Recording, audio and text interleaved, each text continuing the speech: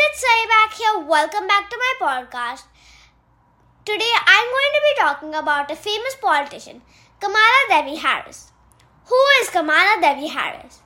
She is the Vice President of the United States and also a first black person, first woman, first African Asian and first Asian American to be Vice President. Kamala Harris was born on October 20, 1964 in Berkeley, California, United States. She was born to a Jamaican father and an Indian mother. Her father, Donald Harris, was a professor and her mother, Shyamala, was a scientist or cancer researcher. Her mother helped Kamala in civil rights, and Kamala would very often say in her speeches that she was one of the inspirations which got her to this stage.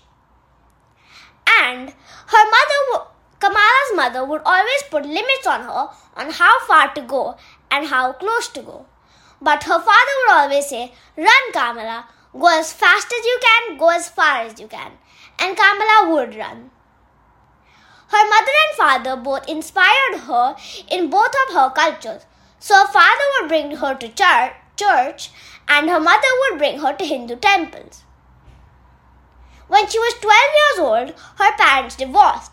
Her sister, herself and her mother moved to Quebec, Canada. Over there, they lived in the yellow house and there was a giant lawn near their apartment. But then the landlord would not let any kids play on it. So this was the first protest that Kamala and Maya had done in their new house. They had made the landlord let children play on the lawn, and then soon everyone would go there at certain times to play.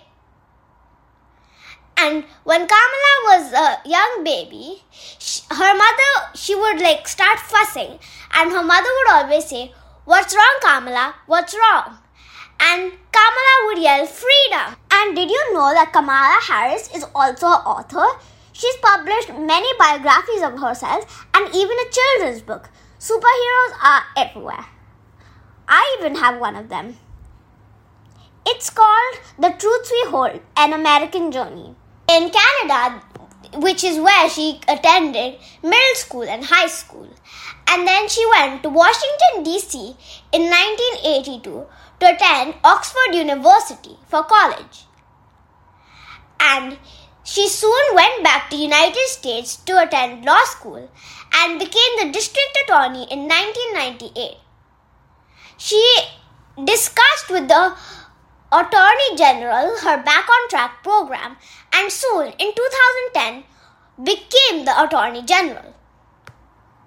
Then she also ran for Senate and many people thought that she wouldn't win.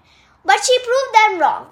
Kamala won right away. It was super easy for her.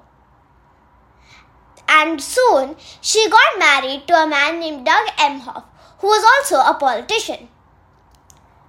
Then soon Kamala had run for president, which takes a lot of money, but she still did it. But because of the high rankings, she soon dropped out. But it wasn't soon that Joe Biden asked her to be his running mate. So then if Joe Biden had become president, Kamala would become vice president. And she did. She became vice president.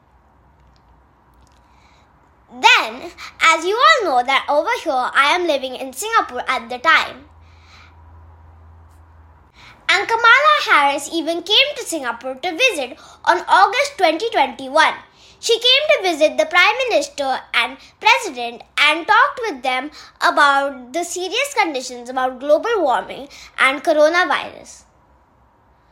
So, a thing that we have all learned from Kamala Harris and a thing that her mother used to always say from her is that we may be the first to do many things, but we have to make sure that we're not the last.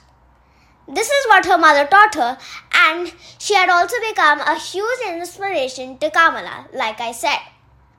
And some things that Kamala says is, on inspiring future generations, to the children of our country, regardless of your gender, our country has sent you a clear message. Dream with ambition, lead with conviction, and see yourself in a way that others might not see you, simple because they have never seen it before, and we will applaud you every step.